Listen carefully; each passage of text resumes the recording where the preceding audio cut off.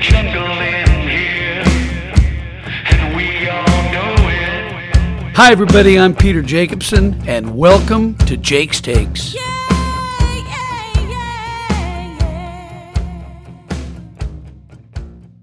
I'm so happy to be joined now by my good friend, D.A. Weibring, 5-time winner on the PGA Tour, 5-time winner on the Champions Tour, including a major at the Senior Players Championship. D.A., great to be with you. We're down in Dallas, and we're actually coming to you from your home, where we just spent an afternoon with your family. Tell me a little bit about the three kids that you've had that I grew up with and the kids they now have. Well, Jake, it's great being with you and Jan, and given our time back when we first got on tour, both of our families have grown up. We do have three. Matt's going to turn 40 this year. Had his time playing on the PGA Tour and the Nationwide Tour. He has three kids.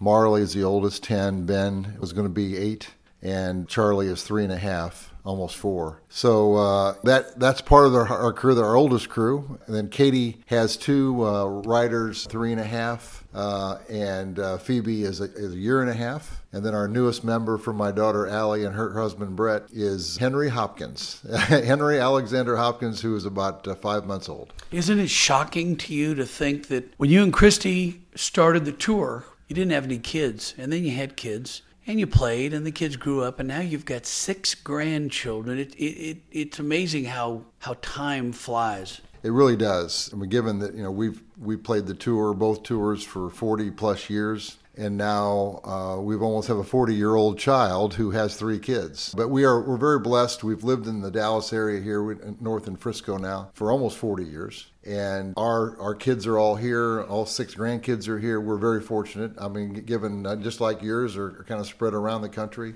we're fortunate to have them here in our backyard, and we've had a busy day with them today.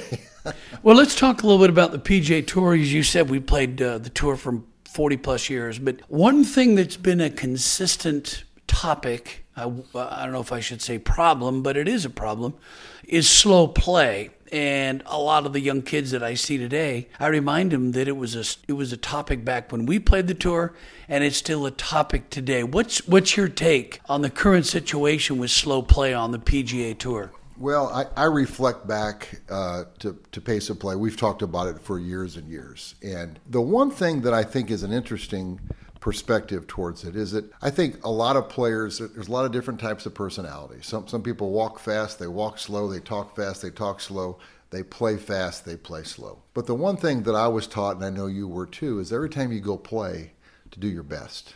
Some days it may not be a very good score. It might be 78, it might be 80, but do your best. Don't ever give up. The only problem that I have with slow play is that sometimes you find the guys who are really grinders, who are working hard, they never give up. Sometimes they get in their own way and they get a little slow. They're considered now by TV and whatever, they're bad guys because they're slow. And then there are guys who play real fast, and sometimes they have a habit of maybe not always trying to the end. If they have a bad day, heck with it, I'll worry about it next week. They get playing faster. They get annoyed with slow play. I don't think that's so good. It's not as clear as fast player, good guy, slow player, bad guy. That's the way it comes across in the media sometimes. One thing that I find, and again, having played so long and then also have been doing TV now for some 10 years, is the most talented players are the ones that play quick. When you're talented like Fowler or Koepka or Lanny Wadkins, you can pull a club and make a swing because you're not thinking of anything because you're so good. You don't have any thoughts in your head because it happens naturally and it happens quickly. And then there's other players that have to go through a checklist. And I'm not excusing those slow players. I'm not excusing those players. But you make a good point. They're not bad guys. They just maybe take a little bit longer to pull the trigger. I think many times they're trying to do their best. They're trying to be as efficient as they can, and they get in their own way. I've been in that spot. I found myself being a little slow at times, and I realized that I was trying to think of too many things. Byron Nelson helped me a great deal. He wanted me to get committed. He said what he loved about Tom Watson, when he first saw Tom Watson play at Wingfoot and he invited him down here to Dallas to help him a little bit, he said, I was amazed at how committed he was. He said, Tom never goes at it halfway. When he decides to play a shot, he's committed. And sometimes people who aren't quite sure, don't have the confidence, not trusting their talent, they're trying not to hit a bad shot, and they get in their way. And so, but that has bothered me, that aspect of good guy, bad guy. I really think that we all have to hold ourselves to a standard. And the other thing that happens sometimes is you get off playing, and maybe you're playing at a pretty good pace and you're playing pretty well, and all of a sudden you get in trouble and you got to take a little longer for a shot. But if somebody else was playing a little slow, now you're behind. Now it doesn't allow that player. Now you're on the clock, and you don't deserve to be on the clock because you were playing at a good pace. But now you need to take a little more time. So it's really a tough thing to call. I don't know how I don't think our officials should be out there with radar guns, kind of pointing at them, kind of a speed check. But we need to kind of help each other. What I like is when our officials come along and say, hey, can you help me out? You're a little behind. Let's pick it up, rather than just forcing a time frame on you. And if you don't do that with that kind of warning, then maybe you need to be timed. But move along. Just for a little clarification, what happens is if DA and I are playing in a twosome and we're not playing well, we make some bogeys and double bogeys and we fall behind and we get put on the clock, an official will come out and say, Peter, DA, you guys are on the clock. Well, we know that we're 3-4 over par. We've struggled. We kind of figure we're on the clock because we can't see the group in front of us. Right. Well, once we're on the clock, we know to speed up. The problem that happens is when you're in a threesome, and if it's you and me and Mr. Slow, that Mr. Slow, who's clearly the guy who's holding us up, right, he puts it into high gear, and he ramps up, and all of a sudden he's hitting shots so quickly, and we catch up. But then you feel as though he's been given a warning to speed up, but then when we're back in position, Mr. Slow slows way down again. Right back to his normal pace. And so there's no perfect way to do it. I think the players have to communicate, the caddies have to communicate, hey guys, we're a little behind, we got to pick it up. But there are days when guys aren't playing very well, and it takes a long time to get it in the hole. It just happens that way. But yeah, I've always said that if I were in charge, which I'm clearly not in charge, I would just make sure that at the player meetings we have every year, or the player meetings during the year, I would just try to communicate with the players and say, look, we're all in this together. We're in this together. This is our organization, and we need to get in under the TV time, because I've been in part of broadcasts where you go over, or sometimes they cut away. If it's a network and NBC or CBS has to cut away because they're going to 60 Minutes or national news, they're not going to stay with the golf. They're leaving. So we need to get this under the allotted time, because we want to get the CEO message. We want to get your face on TV with the trophy, and that's a really important part of the event, the finishing. Put a bow on the end. It's a jungle in here, and we all know it. The fans are fired up and making sure they show it. They're rowdy and loud, not your usual crowd. It's a jungle in here, and we all know it. People ask me all the time now, when I play in an outing or a tournament or just with friends, why do I play a yellow ball? Well, it's pretty simple, really, because I can see it. I can see the ball in flight all the way from the tee down to the landing spot, whether that's the fairway or, a fairway bunker.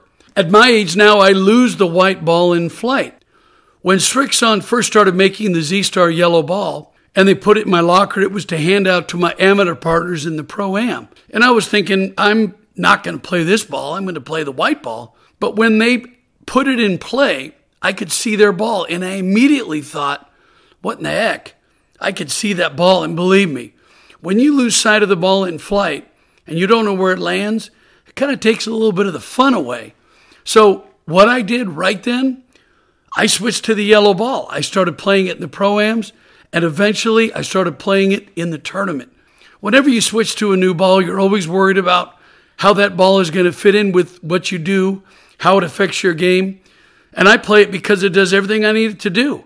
I always think about proper spin, the proper trajectory, and the maneuverability of the shot. With the Strixon Z-Star yellow ball, I can curve it left to right, hit it high or low, and it has that perfect amount of spin that I need for my game. It's been about 10 years now since I put that ball in play, and I've never looked back. It's yellow for me for the rest of my career.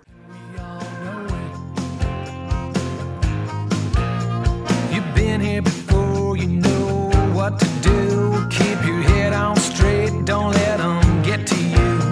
Put a smile on your face, get rid of that frown. Gotta suck it up, it's no time to melt down. It's a jungle in here. One of the things I wanted to talk to you about was I'm known for doing swing impressions.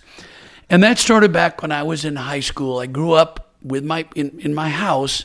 My father loved golf on TV, and we'd watch the Shell's Wonderful World of Golf, CBS Golf Classic, and he used to say, see Trevino there? You see how he hits that fade? He aims left and plays a big fade. Look at Arnold. He closes his body and hits a big rollover hook.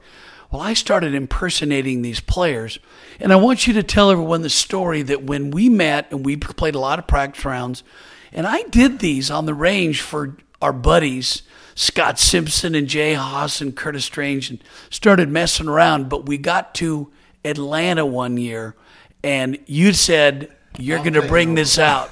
Well, we did. But Peter grew up in Portland. I grew up in Quincy, Illinois. We didn't know each other in college. He got on tour 6 months before I did in 76 and 77, and we just became friends. We hit it off. We started playing practice grounds together. We started traveling. And I remember we were flying from the Kemper at that time, used to be in Charlotte, to Atlanta. And I've been watching Peter do these imitations and voices. And we could be at the Pizza Hut. We could be on the range or whatever. And I said, Jake, this is really good stuff. I said, let me become your agent. And I said they were having a long drive qualifier on the first tee in Atlanta for the tour players. And then they would qualify to go to the Nationals. And I said, you're long enough. You might sneak one out there, but I understand they give you 6 balls. So let's do this. I'm going to sign you up right near Jim Dent. Everybody's going to want to see Jim Dent. He was the longest hitter. I said, hit the first 3 balls and try to get one out there. If you happen to catch one, I'll notice, but you'll know. Kind of give me that look. If that's the case, on the 4th ball, as you tee it up, I'm going to yell a name and then just do it. And if they don't react, never think about doing this again. But I'm telling you, you'll kill them. So on the 2nd ball, you hit it on the nose, turned it over, chased out there in pretty good shape.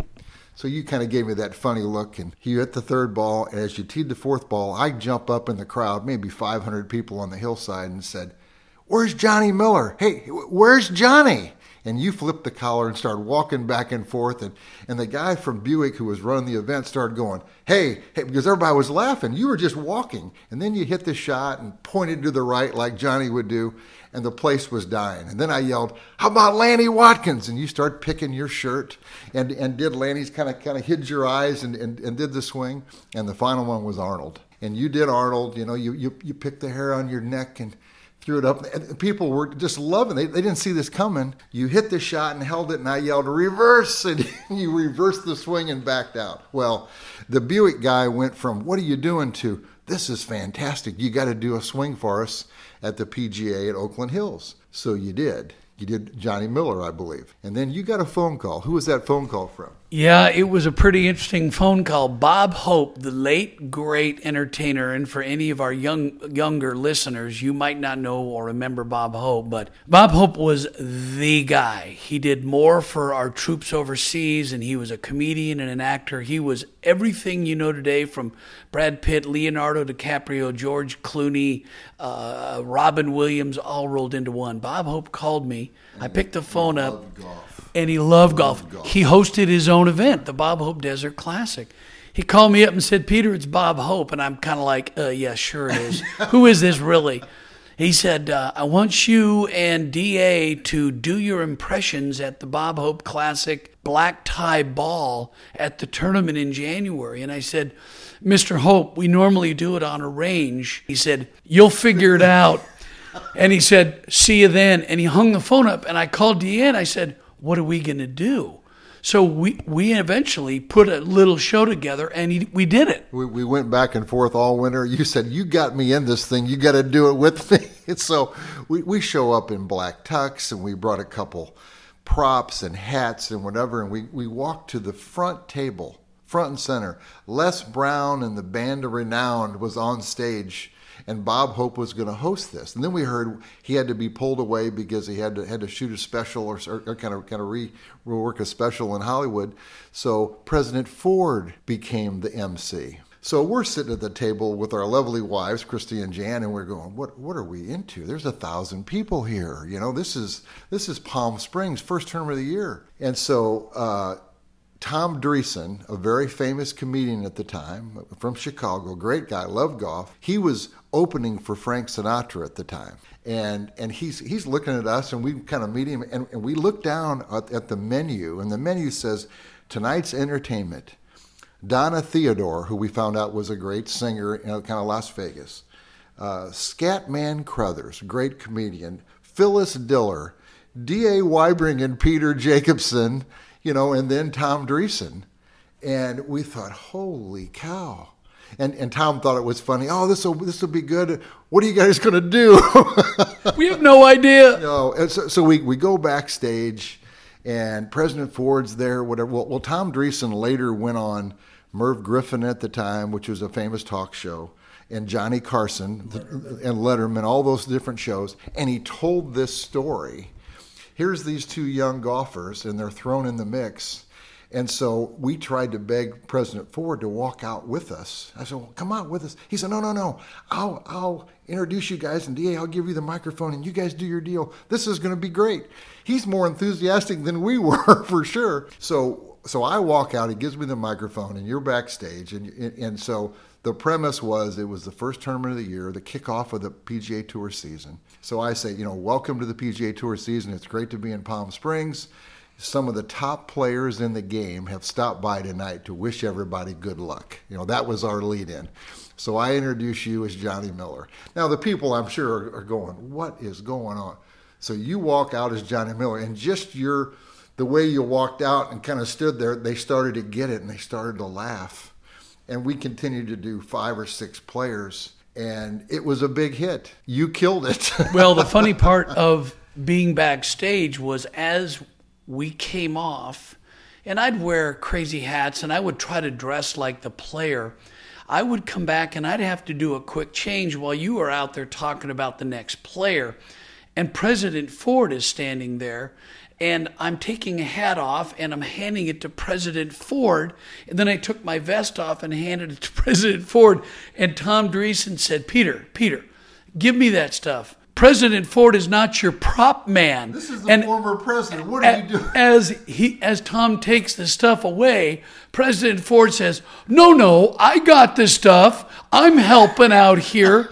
And it was so funny. We did 5 or 6. We did Johnny Miller, Trevino, maybe Gary Player, Hubert Green, Arnold Palmer, Craig Stadler, Doug Sanders. And I think we were hitting wiffle balls into the crowd or something, because how do you make a golf swing impression work on a stage? Right. As Bob Hope said, you'll figure it out. And from there, DA, we must have done, I would say we did probably 100 or more clinics, mostly junior clinics. Mostly it fit into our belief system that we need to get kids in the game. We did it for nothing. We did it for charity, but we did it to bring a little levity and a little humor to the tour. Well, it was fun, and your talent. I was just the setup guy, but I was never going to be competing with you. I was throwing bounce passes, and you were catching them and laying them in. And the follow up to that was later, either that year or the next year, we were invited to do the New York Golf Writers Dinner. And that was at Westchester, and that was a big deal. And here we are back on a kind of a stage or a dais again. And so we said, well, okay. So we go to do it. And Bob Hope was there because he wasn't there the first night. And so I think he was feeling proud that he heard it went pretty well.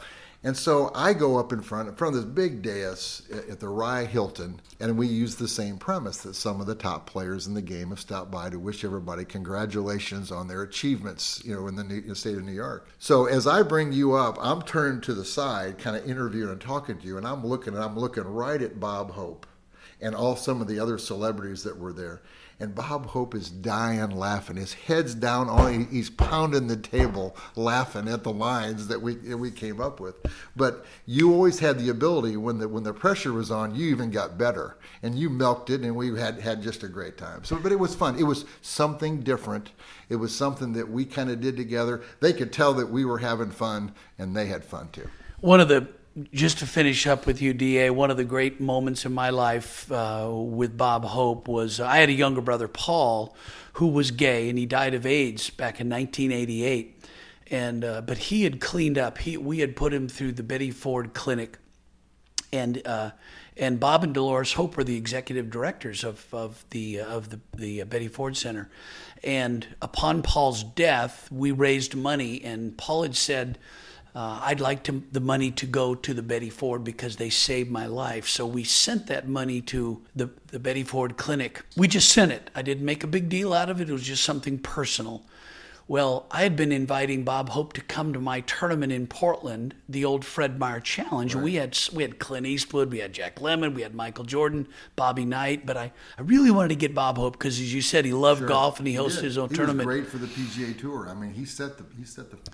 So when I sent the money down and they got, I think it was like $25,000 or $30,000. It wasn't that much money, but I get a call from Bob Hope and he said, Peter, we received your check. And again, I didn't let anybody know this because those things are personal, sure. They're private. And he said, I know you've been inviting me to your tournament in Portland. I'd like to come next year. And he came and he played in the Pro-Am with me, and it was a huge deal. But to me, that just goes to show how golf is the glue to bring people together from all walks of life, all ages, all sexes, all races, all backgrounds. They bring so much goodness together around a game of golf. And that's, to me, and you've been a professional golfer now for over 40 years, I'm still proud of what the PGA Tour does, and the Korn Ferry Tour and the LPGA Tour. And we all band together to raise money through this great game of golf. And I know that you've been involved in charity your entire career. Well, it really is. You know, we both wanted to go give back to our hometown. I was fortunate to go back to Quincy, Illinois. That gave me a great growing up experience. My mom and dad, I was the only child. My dad taught me to play. My mom supported everything I did. And so we wanted to start an event and did one for 25 years. You were there many times. And, you know, that small community, it meant a lot. And we were doing it for that area. I did one at Illinois State University for 25 years. Matter of fact, I'm back doing it again. But it's something, as now we get older, we can still do. We can still help support that. But golf does bring people in from business, from stage, screen, music, everybody. And it's a way to have fun, and it's a way to do good things for communities. And that's really what it's all about. D.A., thanks so much for joining us. Great to catch up with you, and thanks for a great career over 40 years. You've been involved in not only playing, winning, but charity and doing clinics, and you've done golf course design. In fact, I'm going to say I think you designed the greatest golf course in the TPC system at the TPC Deer Run, where they play the John Deere Classic. And you don't have to comment on that, but I'm just going to tell you, I think across the board people think that that's the finest TPC in the system. I know Sawgrass gets a lot of attention, but TPC Deer Run, congratulations on the work there, and thanks for being with us. Thanks, Jake. It's always fun to be together.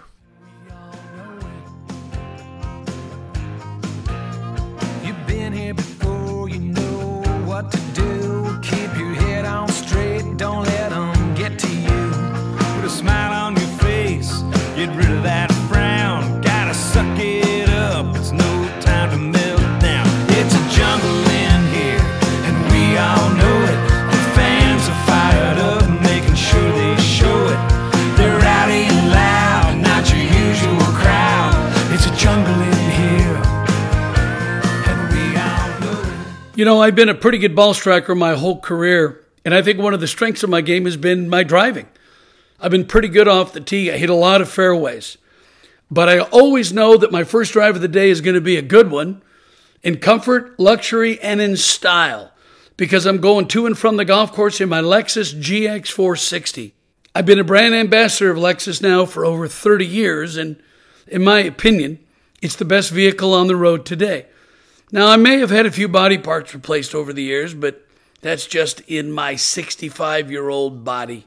My Lexus needs nothing but routine maintenance, and that's just the way I like it. It's a jungle in here, and we all know it. The fans are fired up, making sure they show it. They're rowdy and loud, not your usual crowd. It's a jungle in here, and we all know it. Well, this is something to think about. I guess I'm a traditionalist. I think that it's important as a golf professional on the PGA Tour to look professional. We know that these players act very professionally. We all have taken the lead from players like the late great Arnold Palmer and Jack Nicklaus and Gary Player and Hale Irwin and Lee Trevino, on and on, Byron Nelson, and on. These players have really set the stage for not only great play and competition, but also the proper decorum on the golf course. That's why you can count me out as somebody who thinks wearing shorts in the practice round and in the Pro-Am is a good thing. I know Arnold, if he were still alive, Arnold would not be happy to see Tiger and Phil and Brooks Koepka and Rory McIlroy and all these players wearing shorts in practice rounds and in the Pro-Am. First of all, I can't tell. When I'm out and I'm walking around the golf course doing my job for NBC and Golf Channel, I can't tell the players apart. I always thought that it was important for the professional to be the professional in the group. And the amateurs are out there wearing shorts. That's great. It's a fun day for the amateurs. But guess what? It's a work day for the pros.